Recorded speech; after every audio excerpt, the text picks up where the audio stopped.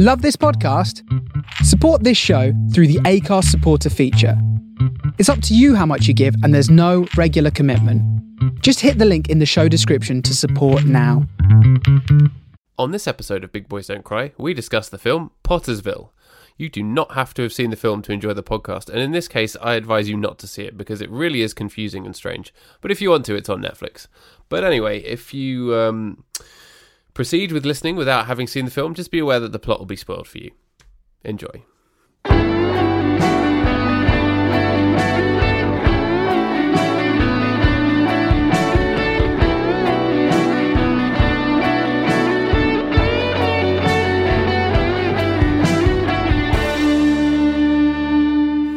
Hey. Good evening. How's it going? You're lying in bed. I am lying in bed. I'm very tired. Because you're illin'? I'm not illing. I'm just tired and grumpy. So I'm here in bed. Oh, that's illin'. That's what that's what Run DMC were talking about.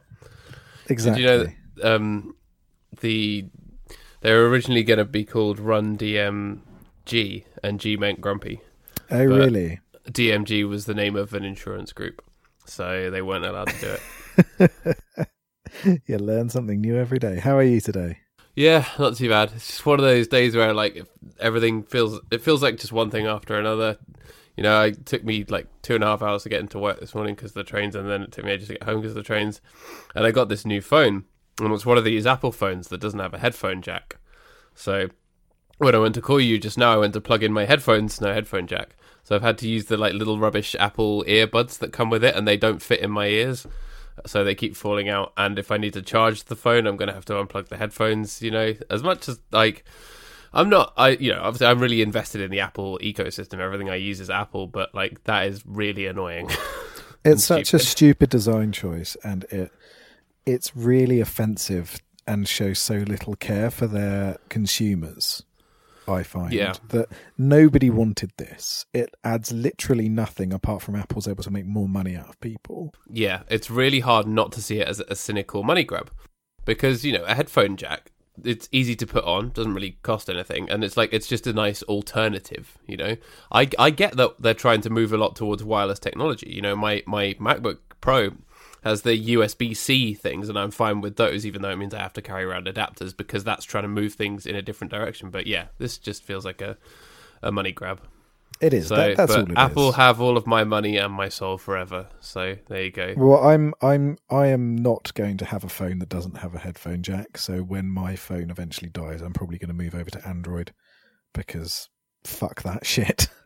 I'm not tolerating a phone where it's a faff to just plug in headphones.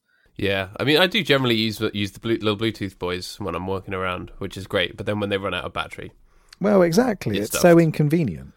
There's like, nothing wrong with charge having your wired headphones. technology. Yeah, basically, fuck technology. Yeah, even though right now we're recording this on a MacBook with lots of wires and boxes plugged into it, and without technology, we wouldn't be able to do this. Yes, we wouldn't have podcasts, but I reckon we'd still be doing this. We'd just be sending carrier pigeons. Yeah, to each other. we'd be sending letters to one another, saying, "Didst thou see that shit piece? 'Twas verily bad." 'Tis the weekly shit piece report, the highlight of my Saturday. just sending telegrams. I'm quite a big fan of technology. I love a good gadget, but cynical bullshit that does nothing to move forward anything and is just there to be a pain in the ass for everyone and make money because you know you've got a monopoly. Get that shit out of here. I ain't got time for that nonsense. You know what I absolutely cannot wait for? Self-driving cars. Self-driving cars. I am so all over that shit. Because you don't drive, do you? No, I don't drive. No. Yeah, well, good, because driving fucking sucks. I'm going to put it out there. Driving is shit. And anyone who claims to enjoy it is lying. Is fucking lying to you. See, I have driven it's a pain in the ass. I have driven a car before, and I do hate it. Like, I'm going to get my license next year, and I am kind of dreading it because it means I have to drive, and I hate driving. I've always hated driving. Yep, I hate it too, and I drive all the time to various places, and it's like walking down the street. and sometimes you come across a person and it's like, are they going to get in your way, or are they walking too fast or too slow or whatever? It's like that, but magnified times 1,000 with the constant worry that someone's about to have to make an insurance claim. Yeah, it can get in the bin. It's very bad. And, people who are opposed to self-driving cars, fuck off. There are going to be way fewer accidents with self-driving cars than there are with people driving them. And there will still be accidents. But I love how people who are just opposed to anything are always like, oh, because there was one accident, that means all self-driving cars are bad. When even now, with the very few self-driving cars that exist, they probably have a much lower rate overall than humans. Yeah, I mean, you probably can't actually rate it yet because there's no real comparison to be made. Yeah. And I think, there are these problems with them. Otherwise, they would have progressed a lot further than they have already, because a lot of companies are putting a lot of money into them. So they're still clearly not there yet. But, give it another 10 years. We'll see where we're at. This is what Elon's working on. This is the only reason that I keep Elon Musk around. If it wasn't for that, you'd be like punting him down the road. Yeah. If it wasn't for that, he'd be out the door. Old Muskie. Yeah. Our boy, be like, get out of my house, Elon. What are you doing here? He's just sitting there reading Atlas Shrugged on your sofa. Yeah. Have you seen this? Have you seen this? This guy's called Atlas, and he's shrugging. Because he's so fed up with this world. That was my favourite part of Atlas Shrugged, was all of the nonchalant body language. Yeah, I liked it when he shrugged. That is probably genuinely a review on Amazon. I hope so. Unverified purchase. Right. We have talked. Speaking of which, would you ever leave a review of Pottersville? Can you leave reviews on Netflix, incidentally? You can give a thumbs up or a thumbs down. Okay. I've left some thumbs downs before. I think we know. I think we know what this film's going to get. I think so. Yeah. Paddy. 2 thumbs up from me. No. Who has 2 thumbs and thinks this film is a big load of bullshit? It's me. So this movie, right? I was so hyped up for some nonsense. Were you? And it did deliver some nonsense to me. I was really happy after the first 15 minutes, where I thought this is going to be an appropriate load of shit. But then I don't know if it delivered the amount of terror that I really wanted, if you know what I mean. Yeah. Oh, you were looking for like a horrible terror film that was going to scare you. You were looking for some scares. I was looking for some weird crap and some nonsense, and it did kind of deliver on that. I liked the incredibly tone-deaf use of furries. That was brilliant. Yep. But it just, I did not like this film. It was me not neither. good. So I watched it last night, and 24 hours later, I'm still very confused as to what the point of it was, what it was for, and why. Just why? Why any of it? The reason is furry and Bigfoot, and furry Bigfoot. That's about it, really. I don't really because there's clear parallels here to It's a Wonderful Life. Well, you say that, but the only parallel that I could see was that the town is called Pottersville, and then at the end there's a scene that pretty much exactly follows the pattern of the last scene of It's a Wonderful Life, with very, very little having been done in the film to build up to it, where everyone in the town comes together and gives them money. Except in It's a Wonderful Life, it's like a huge pile of money on the table, and you're like, oh my god, that's so much money. What are these people doing? Where are they keeping their money? Wow, and it feels really real. In this, there's all just people dropping like crumpled dollar bills in like a wet pile on his desk, and it still just looks like a meager amount of money, even though it probably is actually quite a lot of money. It's really, really odd. Well, I think, it's like It's a Wonderful Life if you cut out all of the build-up to It's a Wonderful Life. And it has those same kind of... The core story is guy who feels a little bit underfulfilled and isn't perhaps as well thought of as he should be by the people in this town, given the amount that he does for it, makes a mistake. And in this case, it's dressing up like Bigfoot and then getting caught out and starting a Bigfoot hoax. Whereas in the other one, it's misplacing $8,000, which has actually been stolen by some horrible bloated Jabba the Hutt alike. and then climax, and everybody realizes how important they are, and everyone's happy. So there's that kind of the core message is the same, and those core plot points are the same, but how they reach that point is very, very different. Yeah, it's a very, very different road. I think the filmmakers wanted that to be the case, but it didn't feel that way remotely. It just felt like a really weird film. And I'm genuinely so... Every so often a film comes up like this, where you're like, oh, it's got that person in it, it's got that person in it, it's got this cast list of people that we recognise from other things. And you watch it and you're like, everyone is bad in this. All of these people that I like in other things are terrible in this. Why did they do this? How did they do this? Why is it so bad? And you're like, why did they agree to do it? And all you can think is that it must have worked on paper. Well, they must have read a script and thought, yeah, that sounds great. And I was like, the whole time I was just thinking, is this supposed to be funny? You know, and it's billed as a comedy. It's said it's supposed to be a comedy. So maybe when they read the script, they thought it was really funny. But I did not laugh once. Did you? I laughed at a couple of bits. This is on par. Hang on, tell a lie. I laughed the first time that Thomas Lennon appeared with his like Pan Man hair and was like being all Australian and funny. Like, see, this is, I think, the big film's missed opportunity. Is that is it Thomas Lennon? The guy, is that his name? Yes, the actor? Yeah. So I like him. He's been in a lot of stuff, and I think he's actually quite underrated. But yeah, his sort of pastiche of a Bear Grylls type. That's a really funny and good character, and that's the film that it should have been.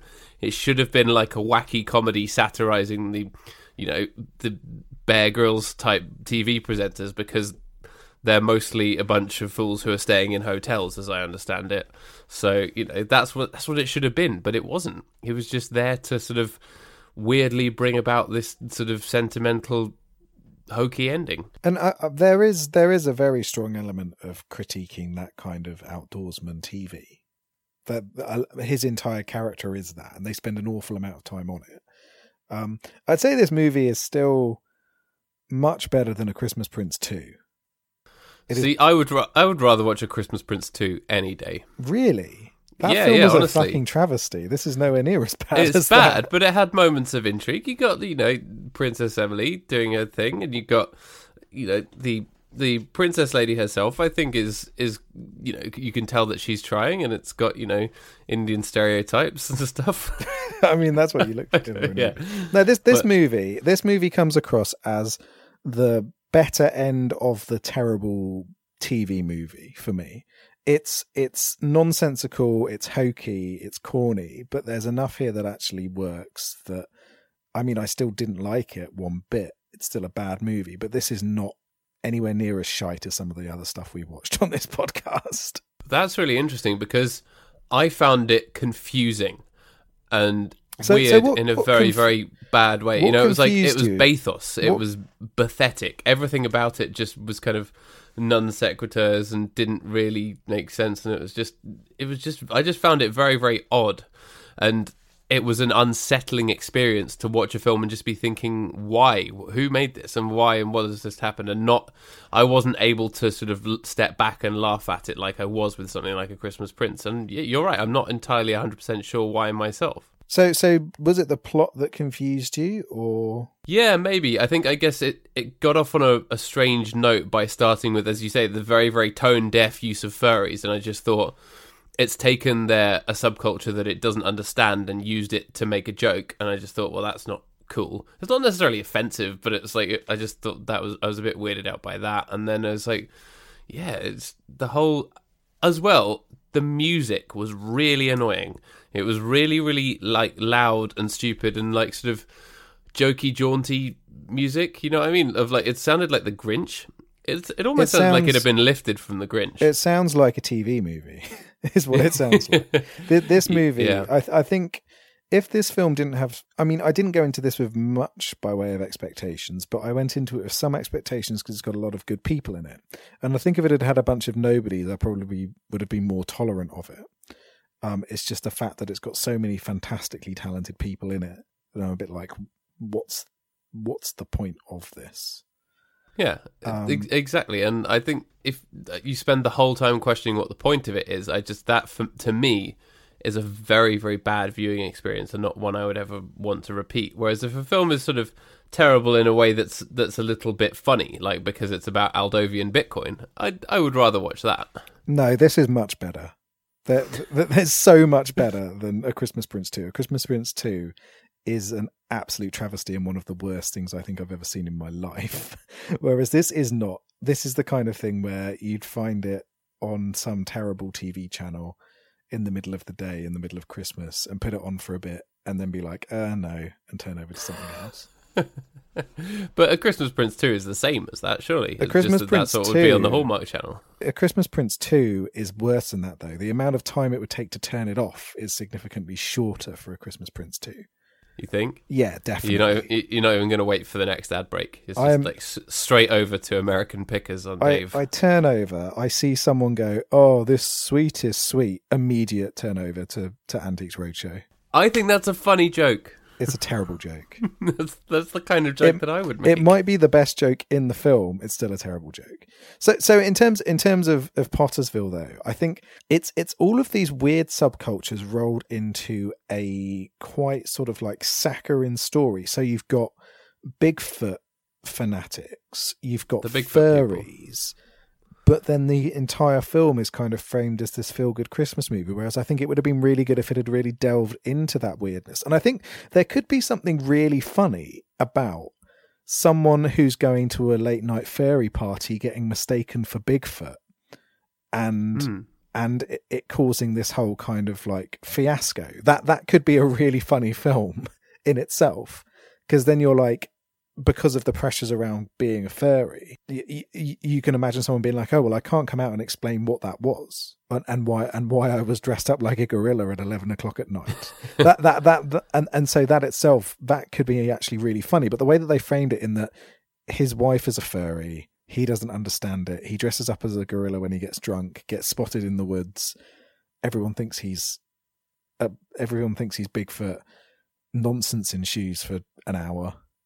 Here, have a happy ending, which is what happens in this movie. And there's not much of a good exploration of the subculture of Lovejoy either.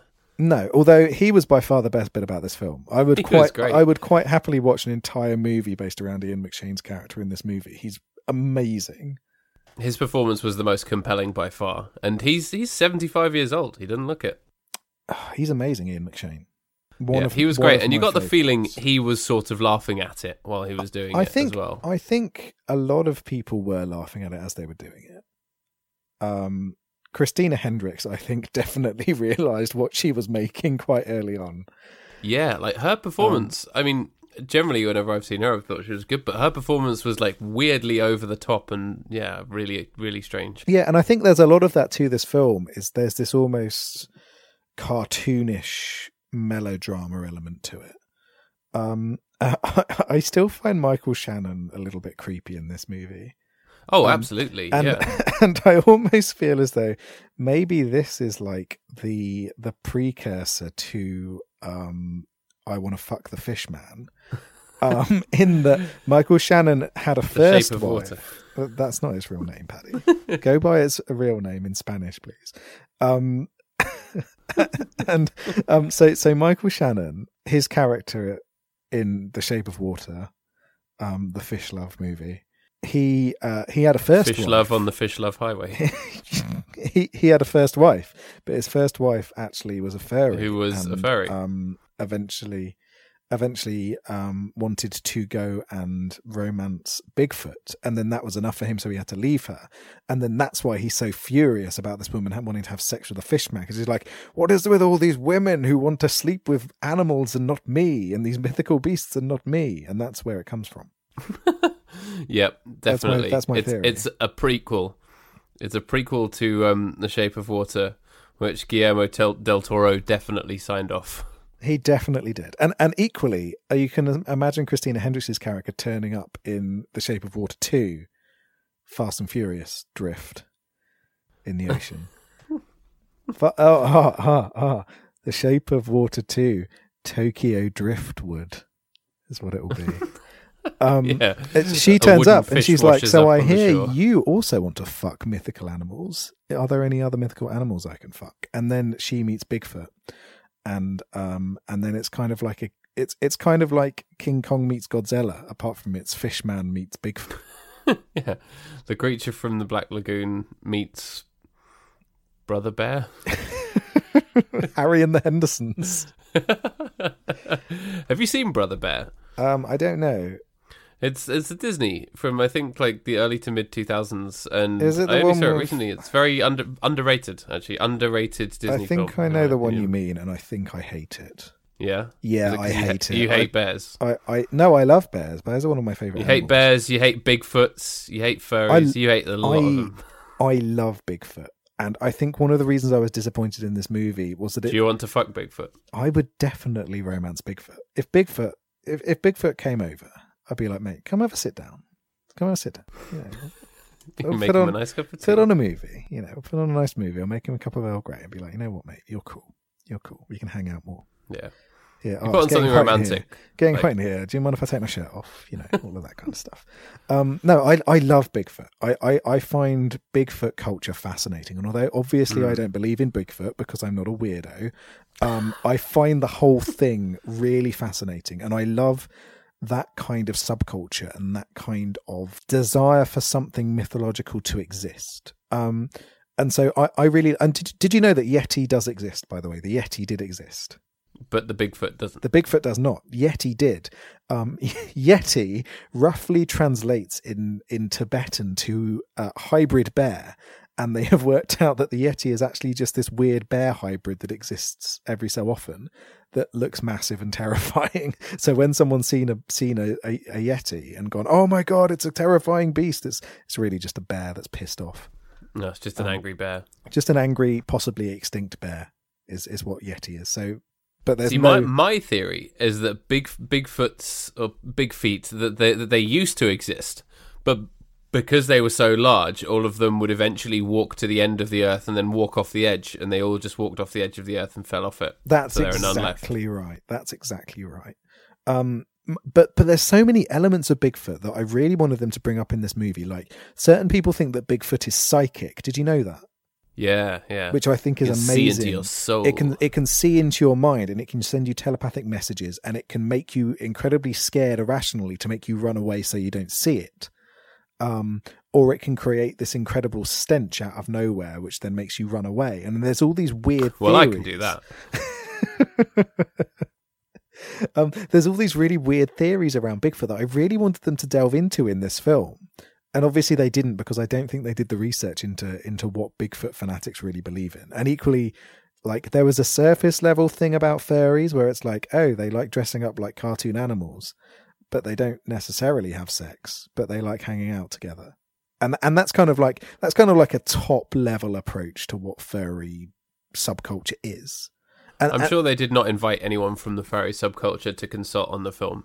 No, I imagine not. I can't say for certain, obviously, because Or any big feet either. They did not talk to Bigfoot, but it doesn't seem as though they really talked to anyone who's a proper like cryptid obsessive, which I think they really should have done, because there's so much potential there to have something funny, and instead all you get is Matey Boy making funny noises in the woods. Yeah, it's literally like about 20 minutes of, oh, Michael Shannon's a good man in the town, his wife's a furry and she's leaving him, he gets drunk, la la la. And then there's about an hour of like Matey Boy running around in the woods with Ian McShane insulting him and him going, "Whoop, boop, boop, boop, boop." And then there's about another 10 minutes at the end where they're all nice to Michael Shannon, and that's pretty much the whole film. Yes, yeah, that's exactly right. And so it's nice having Ian McShane in this movie because he brings a fun element to it. But that's pretty much it. And I mean, I really like Judy Greer, but she is probably the worst thing about this film in terms of the cast. It's definitely like the worst performance of hers that I've seen, and I still think she is fantastic and is always underused, always underappreciated, underutilized. Really needs to have some film where she's the lead. That's like some big blockbuster, because she's really earned it. But yeah, in this she is a complete drip. Yeah, literally no point in her character being in this movie. It could have all been, I mean, what would have been interesting is if it had all been Christina Hendricks who'd been the one who initially was like, oh no, I can't be with you because I'm a furry and you're not and I want adventure. And then coming to terms with and realizing how important he is to her and how important they are to each other, and her being the one who sort of brings it all back around, and maybe they both do furry stuff at the end. It would be funny, you know. Yeah. But instead, it's like... But it plays it safe, doesn't it? It plays it like, oh, no, he unbelievably defaults safe. to the nice woman that he works with. Yeah. And who has clearly always wanted to open a Bigfoot museum. Always wanted to open a Bigfoot museum. Yeah, which is just a bit...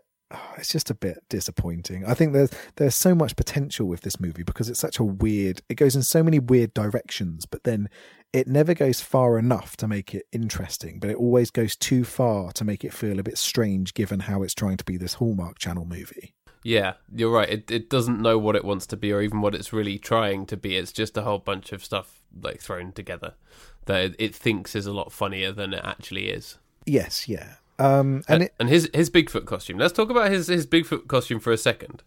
It's shit. It's not even a good Bigfoot costume. It's a scary ape man costume. Well, it's not a Bigfoot costume, is it? It's just a gorilla costume that he digs out.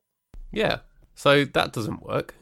But it does if you understand Bigfoot culture, in that any potential sighting is immediately like, this is proof Bigfoot exists. Right. So that was actually quite realistic, is that the slightest sniff of anything Bigfoot related and people will jump on it as being, this is definitely proof that Bigfoot's real. Yeah, I guess that makes sense. Even though there are a number of scenes where people literally see him, even one where he's looking in the window of a house and a kid goes, "Merry Christmas, Bigfoot," and it's literally a man in an ape costume. The kids are stupid, man. Yeah, kids are dumb. Or even at the end when like he's been tranquilized and they've caught him and he's in the back of the truck and it's obviously a man in an ape costume and everyone's like, "Oh my god, it's Bigfoot." See, at that point, I thought, okay, it makes sense for the three of them to have tranquilized this guy in an ape costume and chucked him into the back of a truck, because we've already established that they're all mondo drunk on moonshine by that point. So I was thinking, okay, that's fine. There's a lot of talk about moonshine. Someone's going to make a really good point and be like, that is just a guy in an ape costume. What are you doing? And they're going to go, "Oh, I've had a bit too much moonshine," or something similar, and be like, "Oh yeah, okay, that's a mildly funny little moment." Because my name is Ian McMoonshine, because I'm here to talk about moonshine in every fucking scene. but that never happens, and it just seems as though everyone is wrapped up in like, that's definitely Bigfoot, even though Bigfoot is supposed to have big feet and be quite tall, and instead it's just a moderately sized man in a furry suit. I think he is quite a tall man in real life. Yeah, but I don't think he's they didn't even imply that he was a tall man, which would have also made it sort of vaguely funny. There's so many missed opportunities to do something funny in this.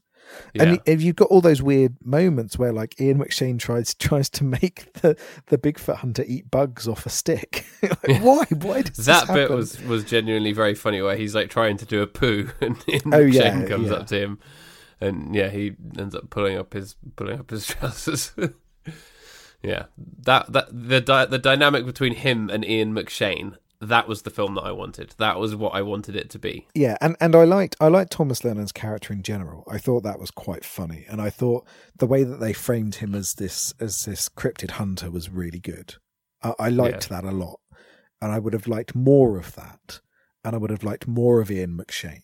The branding of him as Monster Finder was very, very funny. Yes, with the logo and stuff. That's very, very good. That's another example of like sort of a good attention to background detail that is not applied to the rest of the film, like in I'm Fat Now, Kirby Boy film. Is that the official name? That was his name in Spanish. Yeah. Kirby's name. Adventure. I'm Fat Now, where he when he's the fat corporate man, the company that he works for is just called Corporate Asset Management and has a logo in like Times New Roman. That was well observed and very funny. Yes, and this is the same thing, but it could not save the film from being just whack. It is a bad movie. I feel like I'm defending it when I shouldn't be, just because you've said it's worse than A Christmas Prince 2, and I've had a violent physical reaction to that statement. I think what this tells us is that you have a much higher tolerance for sort of Grinch-like sort of sneaky comedy music than I do. Because that music was there every time. It felt like there was no scene where there wasn't annoying background music. Yeah, there was a lot of that weird non sequitur music all over the place. It just felt really jarring. Yeah. Because I genuinely preferred the crashingly loud, horrible music in Black Swan. Because this movie is too strange to warrant having that kind of generic nonsense film music. And so it does feel quite out of place. What also felt quite out of place was that really obvious reference to Jaws, where Ian McShane, when they're talking about getting Bigfoot, he's like, does the chalkboard scene from Jaws, where he's like, "I'll get you, monster, but it'll cost you money." It's like, where has this one little parody scene come from out of nowhere? Yeah, it's a film about a Bigfoot that's not about a Bigfoot. It felt really out of place to have this one really obvious reference to Jaws, where the rest of the film doesn't have that kind of parody aspect to it. Yeah, it's because it's a film that's not afraid to just shamelessly borrow from anything and everything, which is the mark of, inferior filmmaking, isn't it? Yeah, I wouldn't say that it's just borrowing it. I think they're obvious references instead of it borrowing and trying to pass it off as its own thing. Yeah, but it's not done in a way that sort of has any depth to it. No. It's just hey, you get this reference. Yeah. You like this reference? Here's a reference. Hey, guys, remember things? Here's some things. Here's a thing. Here's a Jaws thing. Yeah. Which is actually a criticism that people often level at shows like Stranger Things, that they're pushing the nostalgia buttons. But they also have good stories. Yeah, I have that problem slightly with Stranger Things. I find it a bit irritating when it's like, hey, look at this. Do you remember this from the 80s? No, you don't, because you're 12 years old and you're watching Stranger Things, but you remember the reference to it from something else. Hey, remember arcade games? Yeah, hey, remember arcade games? You've never played an arcade game in your life because you're not 30 years old. And yeah, so I find that in Stranger Things a bit jarring. I don't like how reference heavy it is, and I think that the It movie that came out last year does it perfectly, whereas Stranger Things relies a little bit too heavily on references to the past. Yeah, but I still think Stranger Things is really good. Yeah, Stranger Things is still one of my favourite TV shows of the last few years. It's really good fun, and I'm looking forward to the next series. I still haven't seen it. Have you not? It's good. No. It's good. It looks very good. Yeah, it's a great film. I really enjoyed it. Stephen King is the man. He's just a complete legend. I love Stephen King. He's such a good fella. And there have been a couple of really good adaptations of his stuff that's come to Netflix recently as well. So what's it called?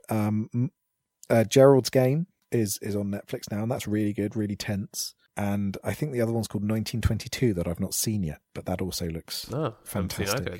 Have I already talked on here about how I met him earlier this year? Yes, and I was you did. Really starstruck, which is very unlike me, because I figure that like most people are people, but he was just so gracious and so nice. Was he just there like eating a crow? Pretty much, yeah. He dresses like super normcore, so he was wearing like proper dad jeans and stuff. Oh, amazing. But he's got such a distinctive look about him, and he really has an aura about him, and he's very, very loud and very extroverted and just a lovely, lovely bloke. I have heard that he's a really lovely fella. I'm very jealous that you got to meet him. He's good. I wish that he had been involved in the writing of Pottersville, because he could have made it good. He could make any story good. And that, I mean, there's so much, but there is potential in Pottersville. Like I said, that whole clash between like furry culture and Bigfoot, and just that whole thing about something strange happening behind the scenes in a sleepy town. That's been done very well many times before. Mm-hmm. And so the way that worked really irritated me as well, because I felt like it was almost visually and aesthetically trying to be a bit like Wes Anderson in the way that it was very stylized, especially the colors and the way that it was shot and the bits of the town where things were sort of old, and like he's got a typewriter and stuff and there's all this kind of stuff. Everything was old, but then suddenly when Thomas Lennon comes on the scene, he's got an iPhone and a helicopter, and you're just like, what? So when is it set? What am I supposed to think? I felt like it was trying to be like Wes Anderson, and that really annoyed me. So I didn't think it was trying to be like Wes Anderson. I think it was trying to clumsily set up, this is a sleepy town that doesn't deal with all of the modern shit. Oh, look, here's some modern shit. Look out for the modern shit. I didn't feel as though stylistically it was trying to go down a Wes Anderson route. I think all of the big bold lighting and stuff and the big bold colours, that again was just trying to make a Hallmark Channel style TV movie where everything does look like it's made out of plasticine. Well, maybe it was my TV, but it all looked washed out to me in that Wes-ish way. Yeah, I didn't think it looked washed out. I think it just looked like an old town, which is what it is. I need to get a new TV. But yeah, I was watching it on my cathode ray tube. Like, I was watching it on like the tiny portable TV screen that Ian McShane, is it him or someone, is inexplicably watching the ending scene on in the film, where it's like a wartime radio TV thing. Oh yeah. Because if you didn't get the message, it's an old town where they use old stuff. Exactly. I felt that Ron Perlman was really underused in this movie. Yeah, he's in about 2 scenes. I thought that was really disappointing. But I did love that his daughter, it plays his deputy in the film. Oh, I didn't realise so that. he plays the sheriff, and then the deputy is his daughter, Blake Perlman. Ah, that's cool. Which is nice. Well, he also produced it, so he needs to get marked down for that. And Michael Shannon had an executive producer credit as well, so both of them are in the doghouse for this bullshit. It's such a weird thing, though, isn't it? What? Production. Well, no, but it's such a weird thing that people have been so heavily involved in this movie. Yeah, given it's really that, interesting. It's like, why would you want to be that involved in it? I'm always interested in what drives people to actually want to be involved in the production side, unless it's like their project. And what's strange is that like it's the first real movie directed by and the first movie written by the two people involved. So Seth Henriksen, the director, and Daniel Meyer, the writer. I looked at both of their CVs and couldn't see much in the way of, anything substantial. Yeah, they haven't really done anything else at all, really. I think it's their first feature each. And it's just it's a weird one. I wonder why. Why it happened. Yeah. Sort of, did he read the script and think, I really, really want to have control over how my character is going to be portrayed or whatever? Or did he just think it was really, really good and want to be a part of it? Or did he know the writer and director already? It's things like that. There's so much going on behind the scenes that leads people to that I find, really, really interesting. And what's interesting as well is that this movie was filmed in Hamilton in New York State. And that's also where the movie premiered. But it then had a limited theatre release before releasing on DVD and on streaming services. And so it's like a really small film made by people who, at least in terms of their publicised credits, haven't really done a lot of other stuff, but who managed to get in a lot of other people, some quite big names, for a limited release movie that nobody has seen. It's just it's a bit of a curio, really. It's a bit of an odd it's one. Really, really baffling, and that added to my sense of confusion about it, my sense of confusion and frustration with it, because sometimes the case of those kind of films is that they're actually really good, they're just underappreciated or whatever, or that people didn't get behind it, or it wasn't widely seen because it didn't have the marketing budget or whatever, or they spent all their money on the actors and couldn't get it distributed properly, or there's all sorts of myriad reasons why you might have a hidden gem. So I guess maybe I wanted it to be like that, but it was the complete opposite. But it's like, if you see a film like this and it's nobody you've ever heard of, then you're like, well, obviously it's shit because it's someone's first time thing and these are TV actors and whatever. Well, and it's full of people it's very, very confusing. Yeah, it's a really odd one. Yeah, I don't know why this movie exists. Yeah, that's the thing. and I have no idea. And that is generally what I came out of watching it thinking. Not only why it exists, but why it isn't being talked about, or why you're not hearing about it, or why it flew so under the radar for those kind of names. And it's almost as if, did any of them promote it? Maybe they all sort of realised while they were making it that it was bad, but had to go through with it. It's like, who knows? Yeah, because in terms of big names who would pull people in to watch a movie, I think the biggest one is probably Ron Perlman. Ron Perlman's got a solid fan base of people, from Hellboy and everything like that. He's a real good name that people would turn out to see. But he's got Ian McShane has a lot of middle-aged women swooning after him still. And men. But at the same time, he's not sort of like a main draw. I don't know if anyone would go out of their way to watch everything that Ian McShane has been in. Equally, I don't think anyone would do the same for Christina Hendricks or Michael Shannon or Judy Greer. Yeah. But they're all people that you have heard of and have seen in other things. So the combination of all of them together is like, wow, because sometimes there's a lead and you haven't heard of all the other people. But this is a lot of names together that you've heard of. But not necessarily. And the sum of those parts does not make a whole. Yeah, but not necessarily anybody here who would be an immediate draw for people to watch the film, apart from Ron Perlman. Ron Perlman's the only one who I think people would specifically watch because he's in it, but because he's got such a minor role in this film, it may well have flown under the radar for his fans as well. And I wonder if that's a reason why so few people have seen it, is that none of the people in it, all of the people in it are really good and who have really acted in some great stuff, but none of them are like, there's no Brad Pitt here where there's screaming hordes who are like, I will watch this because it has Brad Pitt in it. You don't think Michael Shannon has stans? I think he has stans, but it's weird people like you and me. Yeah, for sure. Yeah. The Shane heads, as they call them, Ian McShane's stans. They're all out there on Twitter probably defending this movie to their 4 followers. I mean, because I love Ian McShane. He turns up in Game of Thrones for 1 episode, and it's one of the best episodes of Game of Thrones. Does he? It's absolutely, I did not know that. Absolutely amazing. One of the best ones they've done. A really low-key episode that's all about one specific character, and it's so good. And a big part of why it's good is that Ian McShane is fucking amazing because he's brilliant. Does he drink moonshine and heckle everyone? He tries to get everyone to eat bugs, and he takes this one character off on a Bigfoot hunt. It's phenomenal. What's Game of Thrones language for a Bigfoot? A big fuckfoot. They swear a lot in Game of Thrones. Oh, I thought you meant a titfoot. A titfoot. Because I've never seen Game of Thrones, but I still can never get Charlie Brooker's description of it out of my head, which is that he described it as Tolkien with tits. It is significantly better than Lord of the Rings in terms of storytelling. I don't know what you mean.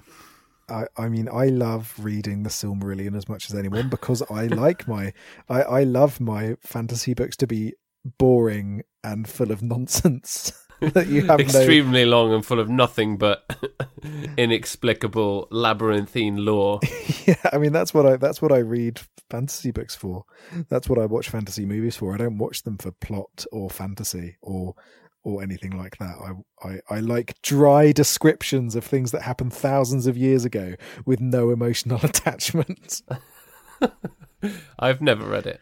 Have you not? Oh mate, you're missing out. I picked it up from the school library, I think, in my teens and pretended I was reading it, but I never actually did. Oh, you poser. You fantasy poser. Yeah, I'm a complete poser. Right, speaking of which, I am about to start reading The Name of the Wind. Have you read that? I've not, no. I've heard very, very good things about it from a lot of people, and I've been meaning to read it for years, and I just picked it up, and I'm excited to read that. I try and get to a fantasy book over the Christmas break, generally. Seems like that's going to be my one. Yeah, mine is going to be, I'm going to hopefully get through the second of the Gentleman Bastard books, because I read the first one a couple of years back now, and absolutely... Oh, that's about me. It's just a picture of you on the front cover, apart from you've got dragon wings coming off you, Paddy. They're really good. It's set in a sort of... But the first one, at least, the Lies of Locke Lamora, is almost... it's almost set in a fantasy version of Venice. Almost, it's got that kind of feel to it, and it's really a really clever, twisting fantasy novel. I loved it, but they're all very, very long, as fantasy books often are, and I prefer reading things that are short and that I can get through quickly, and that really I can attach to through being written in an interesting way. Yeah, if you know what I mean, as opposed to things that do a really great detailed storytelling, but they're written in a more traditional way. I like things that are interesting from a technical standpoint. But the first book really gripped me, and I've been sort of thinking, oh, when's a good time to read this really long book where I have nothing else to focus on? And so I thought, you know what, Christmas, that'll do. That's a good time for it.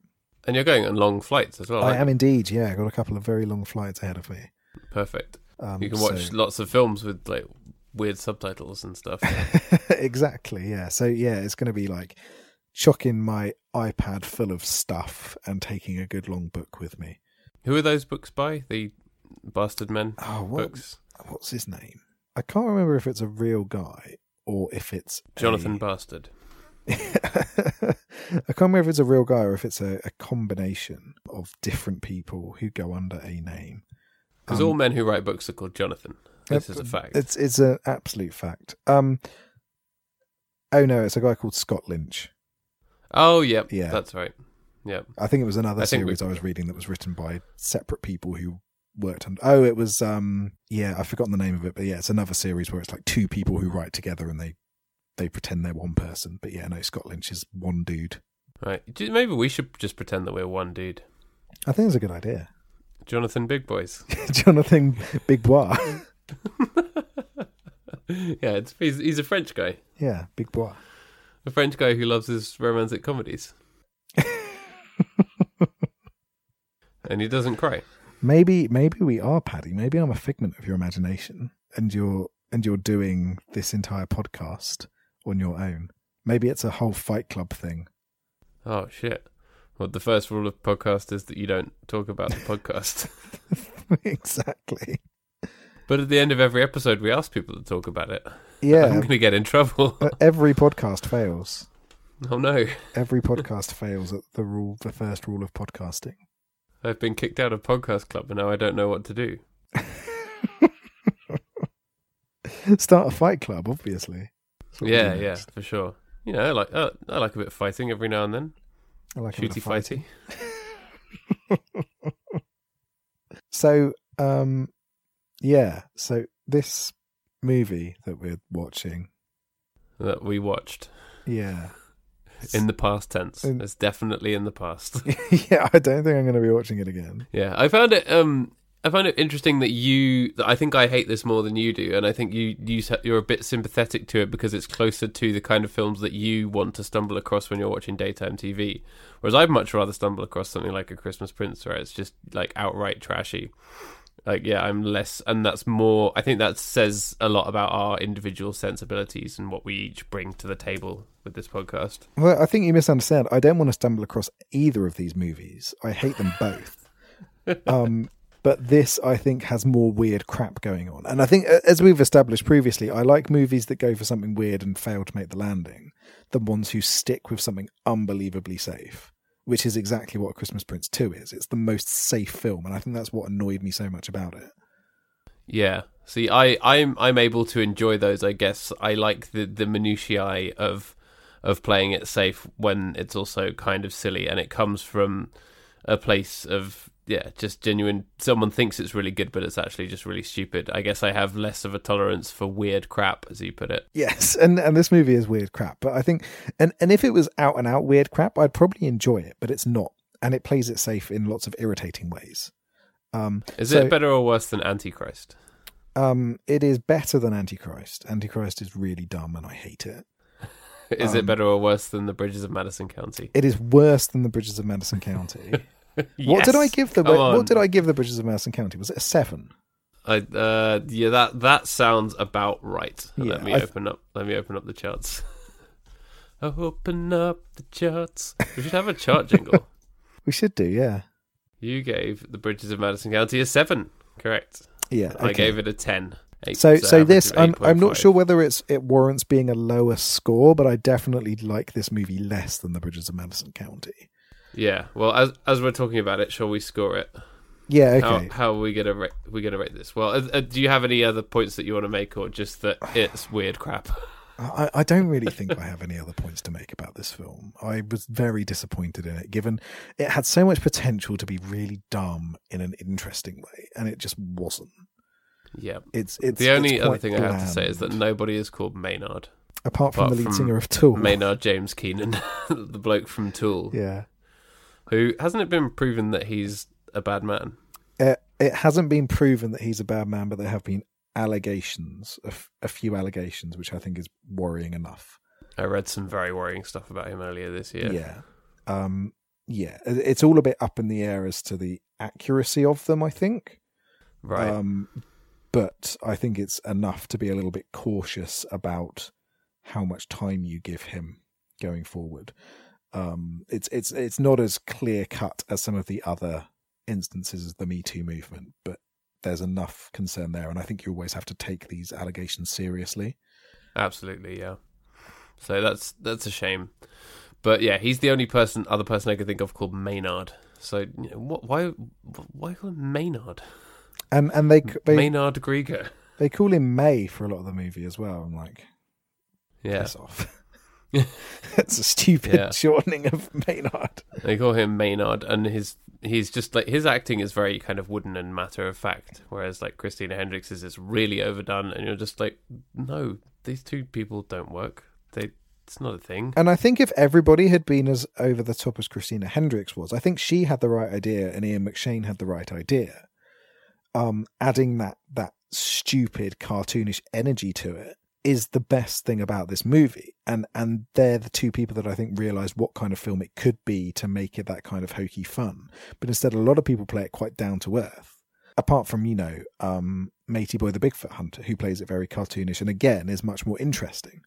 Yeah, when you're doing a film this stupid, you have to go all in. Yeah, it needed that kind of cartoonish energy, which it just didn't get. And I think, a lot of that is down to our boy Maynard being quite he's a bit wet milk, isn't he? Yeah. Hate wet milk. Jeez. I want my milk to be as dry as fuck. I like my dry milk. And I think, again, that's part of the problem is that, he's a bit bland and he's a bit dry and not very interesting. And if I was married to him, I'd probably do weird furry stuff with Ron Perlman if given the chance. Yeah, why not? That seemed like a fun community and a nice scene. Yeah, they were having fun. They're out in the woods having a bit of a party, dressing like animals, howling Nothing at the wrong moon. with that. Not much else to do in that kind of boring town with all its boarded up shops and typewriters and stuff. It's literally that or crack. What would you rather people were doing? Well, no, they don't have crack because it's an oldie worldy town. They probably have like opioids, snuff. Yeah, just all snuffing it. So how are we going to rate this movie then? I think how many furries at your midnight moon party? Yeah. How many people are at your midnight furry party in the woods? Mine is not. There are not going to be not very many people at mine. I'm not going to lie. I'm going to plumb the depths. I'm going to give it a 2. Only because you backed me into a corner and forced me to compare it to A Christmas Prince 2 and to defend A Christmas Prince 2 against it, and I gave A Christmas Prince 2 a 3, so it has to go lower than that, so I'm giving it a 2. See, for me, I'm giving it a 7. I don't think I can give it a score that's entirely one less than The Bridges of Madison County. I do not like this movie as much as The Bridges of Madison County. This would be like a 6.75 if we were ranking it to that level. It's bad and I don't like it, but I like the fact that there's some weird crap in it that at least piqued my interest. And then I was offended at the fact that it didn't go anywhere near enough into the subcultures that it was trying to talk about. Yeah, just like the Silmarillion, right? It's like a movie adaptation of the Silmarillion. I'm looking forward to the big budget Silmarillion adaptation, which is like 20 movies long. Yeah. Although they're making this Lord of the Rings TV series, right? And a lot of people, I'm dubious about this. I'm fine with it. I'm like, you know what?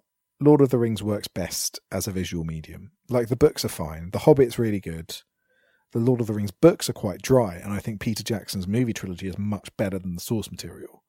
Yeah. And so I'm fine with the TV series. And I was thinking, what would be really cool is if someone did a TV series of the Silmarillion and like took out those little snippets of random crap that's happening, because there's so much interesting random crap that's just given like 2 sentences in the Silmarillion, backed up by like effectively what should normally be footnotes is a novel.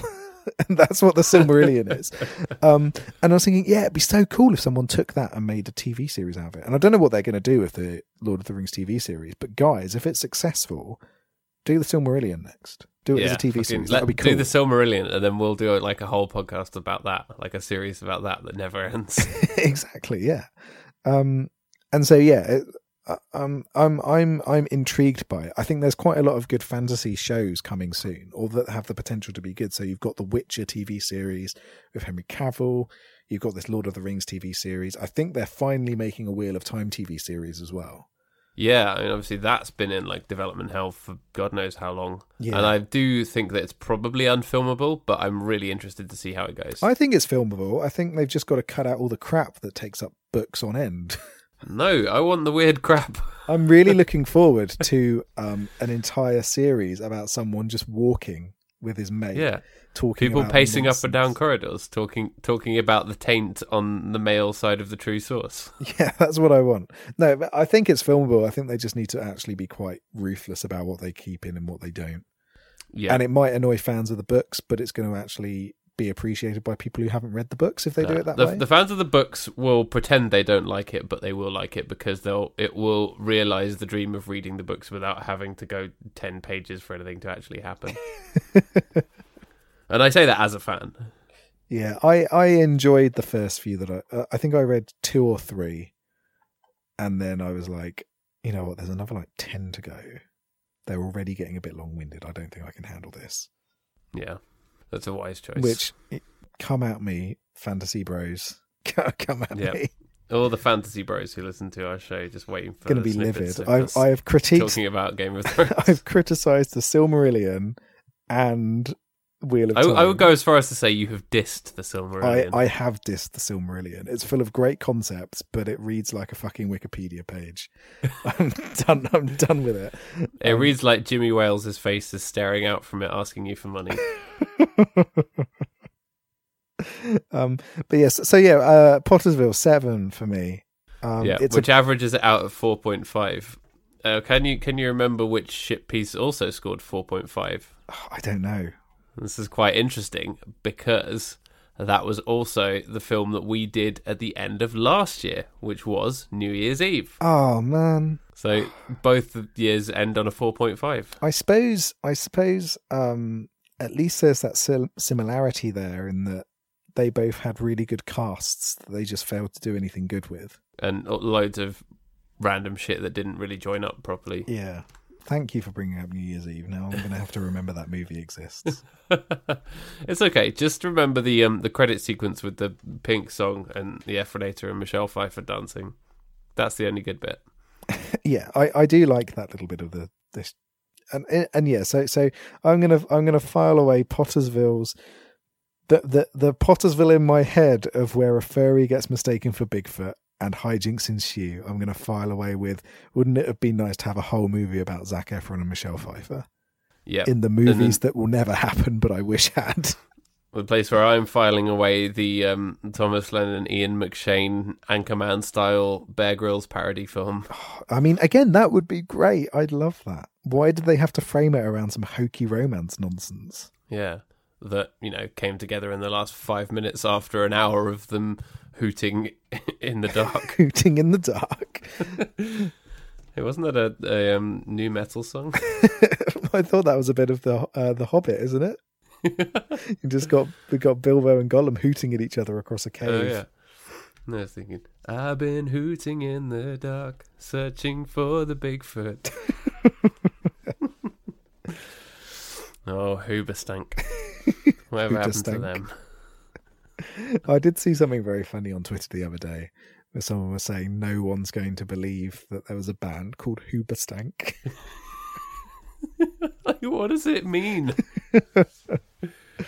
It sounds like you're asking who farted. What, okay, I'm doing a quick Google. What does Hoobastank mean? I bet no one's ever Googled that before.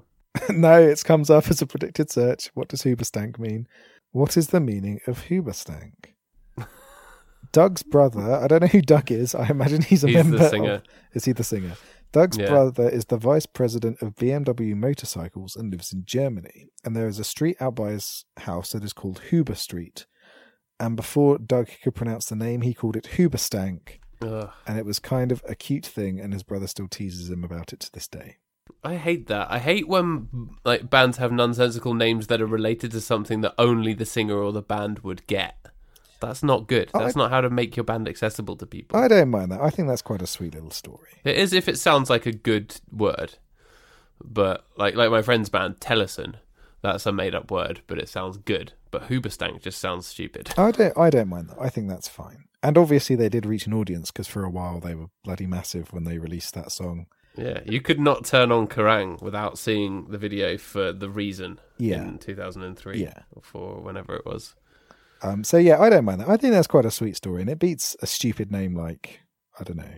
What car seat headrest. What's the name of that terrible band? Portugal Mushroom Dot the Head. Man. Mushroom Head, or some of the other stupid new metal bands that were around at the Mushroom time. Head. Yeah, that is an atrocious name for a band. Mushroom Head. They were awful, Mushroom Head. I remember thinking, even back in the days of listening to that nonsense, I was like, you know what, these guys are losers. Yep. Mushroom Head. That's really tickled me. That was the perfect example. I was thinking back to my poll of bad band names that I did. I think it was this year. Yeah, Car Seat Headrest, Portugal Dot the Man, Clean Bandit. Oh, what was the other one? Oh, Catfish and the Bottlemen. I can't believe yes, that. That's Catfish what and the I was Bottlemen thinking did. of when I was talking about things that are like meaningful to the singer but not to anyone else. Because the story is that there was some busker that he saw when he was a kid who played a bunch of bottles on sticks who was called Catfish the Bottle Man. Great. Well done. Really meaningful to you, but means fuck all to anyone else. Yeah, and I mean, I take umbrage with that name just because it sounds really dumb and I don't like their music. Yeah.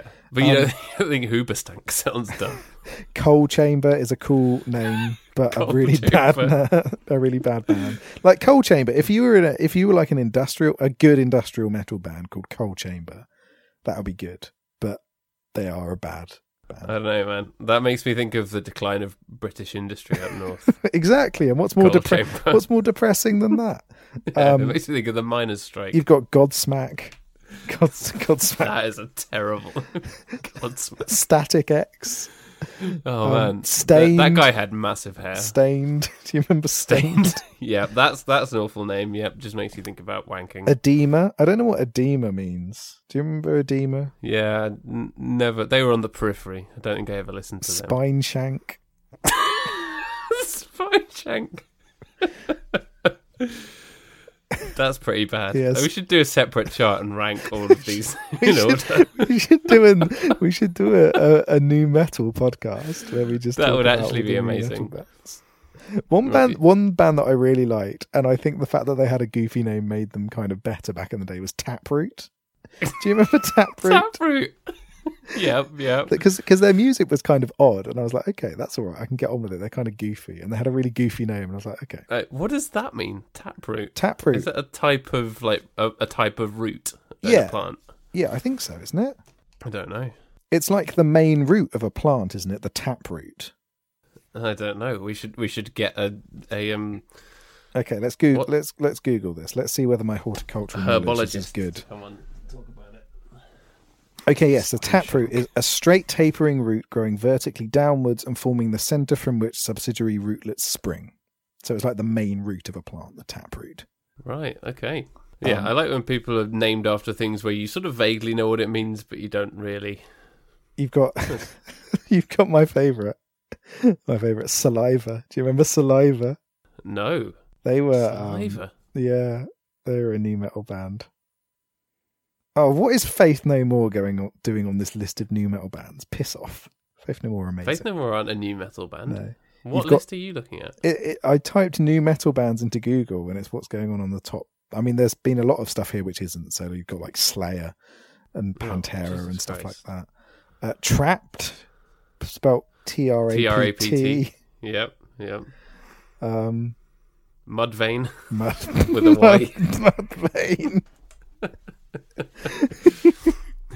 They were another bunch of dweebs who wore masks, weren't they? You had Yeah, like like boiler suits. You had and stuff. Slipknot, you had Mushroom Head, and you had Mudvayne. Yep. Oh. Il Nino. Oh, El Nino, but spelt ILL.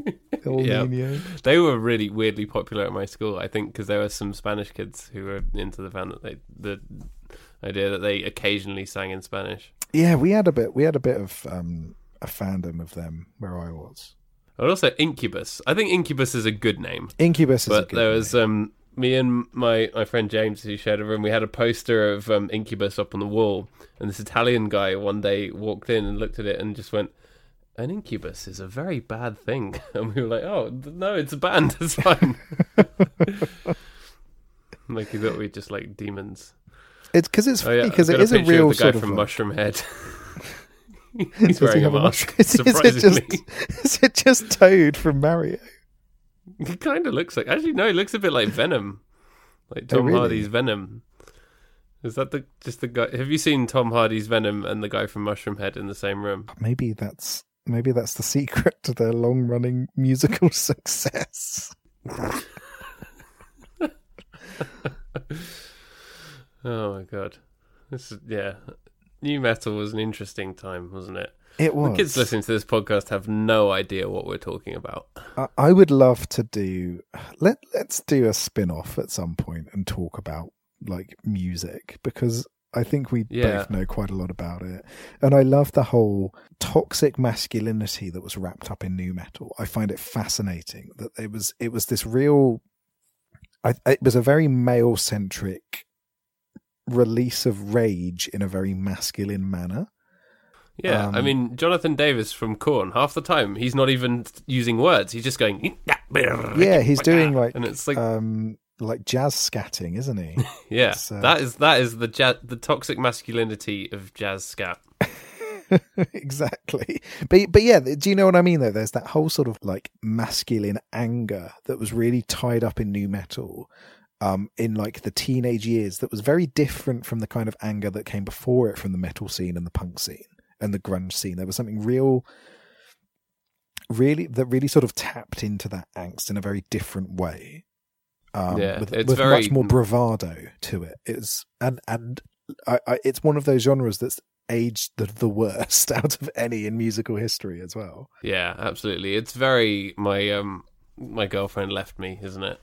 Yeah, it's really that kind of thing. Or popular people are jerks. is the other main thing, isn't it? This one goes out to all the jocks at my high school. I don't school. like the quarterbacks, that kind of thing. Although, do you know which album I do occasionally return to? Is Papa Roach's debut album, Infest. That is an excellent album. There are a couple of tracks on that are actually really good. Dead Cell is an absolute stonker. Is an absolute banger. And yeah, so yeah, that's the thing. And then there are these moments, and you had bands that were wrapped up in it, like Deftones, that were sort of lumped in with nu metal, who have gone on to and that were creating really good music at the time and have gone on to really create great things without really changing their sound too much. Yeah, for sure. But like you look at the like core bands of the time, and so many of them have aged so badly. Yeah, like Korn. I was just looking at Korn, and I remembered that the bassist, who's called Fieldy, released a hip hop album called Fieldy's Dreams. I remember that. Although that's not his real name. His real name is Reginald Arvizu. Yes, which actually I think is an awesome name. It's a great name. So many of those bands have aged so badly, and like looking back on it, are so not good. But they're it's like this time capsule back to this time where it's like just before the break of the internet. And we haven't even mentioned Limp Bizkit. Oh, fuck me. Limp Bizkit. Did anyone actually really like Limp Bizkit? I don't know. There were a lot of people who were really into it at the time. Because I did not like them one bit. And I was like, is everyone else just pretending to like these guys? They're really bad, and their singer is a real irritating little jerk. And I have been vindicated in that going forwards. Yeah, I always just kind of thought they were okay, but yeah, I wasn't a huge fan. But they got to number one, which is very rare for a metal band. Yeah. Was it with the Mission Impossible song? Yeah, that got to number one, didn't it? And Rolling got to number one, I think. Yeah. There can't have been much else in the charts at that time. Anyway, we have rambled on quite a long time about this. There's a lot of new metal chat, which we will save for another spin-off podcast that we will do at some point. Yes, yeah. Yeah. So yeah, this is our last episode of the year. And kind of a festive end to 2018. So this will actually go out after Christmas and before the New Year. So in the gooch of the festive season, as it's known. Its official title. Yeah. So yeah, we thank you very, very much for spending this year with us and for listening in. We really, really appreciate it, and we hope you all had a lovely, lovely Christmas. Yes. Yeah. Yeah, and that you have a very, very happy New Year. Yes, Happy New Year. As a late Christmas present to us. Go and buy my charity single for Mental Health UK, by the way, if you haven't done so already. Paddy has made me sound like a competent musician, which is an incredible feat. So if you search for Crutches by R. Gordon on whatever you choose. R. Gordon. R. Gordon. Like Portugal. The man. Like Portugal. The man, or Same thing. S. Carey, that kind of thing. And yeah, buy it. All the money will go to Mental Health UK. So pick it up from iTunes or Amazon. And Paddy, put a song at the end. Put one of the songs at the end of this. Which one? Whatever one you choose. Whatever one you most want to share with everybody. All right, I will do. I'll decide. Okay, yeah. I'm looking forward to knowing what your choice is. I won't tell you. You'll have to listen to it to find out. But Excellent. I'll do the one that I'm most proud of. Marvellous. Cool. So, in January, we were going to do a whole month of the same thing, but I don't know that I can handle it. What do you think? I don't know if I can handle it either, to be honest with you. I'm kind of pleased you said that. So, we could still do a little bit, but actually, a film has come along that on Netflix that I think we should talk about, which is Dumpling. Okay, cool, yeah. Yeah, I saw the trailer for that the other day. Which has been a suggestion, and it's people are talking about it and stuff. So in a vague attempt to stay current, when we're recording 2 or 3 weeks ahead, by which time there'll probably be some film about new metal out that we can talk about or something. Exactly. But yeah, this film stars Jennifer Aniston as a pageant mum, and her daughter, who is not a conventionally attractive type, decides to enter the pageant, and it's got Dolly Parton's done the music for it and remixed some of her tracks and stuff, and it looks really interesting, and I've heard good things, so I'm excited to watch that as our first film of 2019. Awesome. Yes, I'm looking forward to watching that. Cool. So we won't say what we were going to do for the rest of January till we get there. No, because we might do that another time anyway, mightn't we? Yeah, it was mainly just so that I could do a pun on January, but we can do it another time. It's fine. Exactly. Yeah, I'll just have to watch the cartoon adaptation of The Silmarillion on my own. That does not exist. It should exist, though. It should, yeah. So yeah, as we said, thanks a lot for tuning in. We really, really appreciate it. If you like what we do, leave a rating, review, etc. Wherever you get your pods, always very, very much appreciated. And a very happy new year to you. You can always get in touch with us on the Twitter at BigBoysDon'tPod, on the emails at BigBoysDon'tCryPodcast@gmail.com. And we'll be back next year, to talk about Dumpling. Oh, yes, indeed.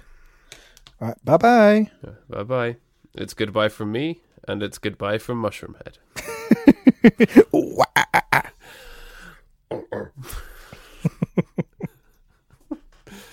I don't know what that was.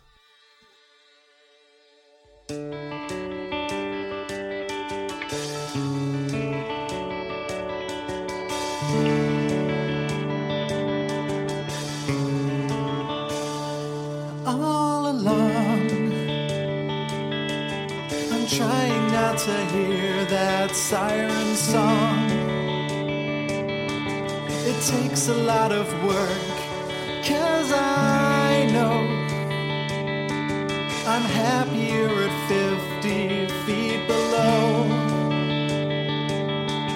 Content with all my quirks, I can see the quiet life is not the place for me.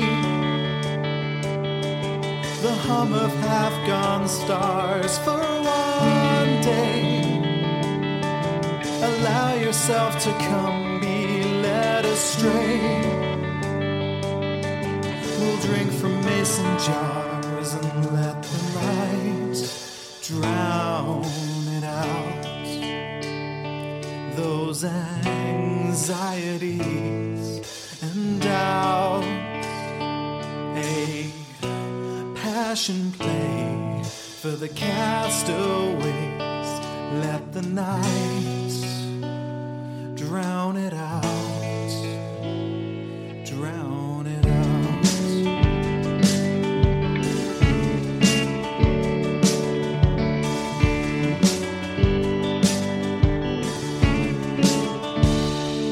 I can be the beauty in that Vegas symmetry. Perfection is so dull. We need floors to help define what we've been longing for. Those peaks between the lulls, and let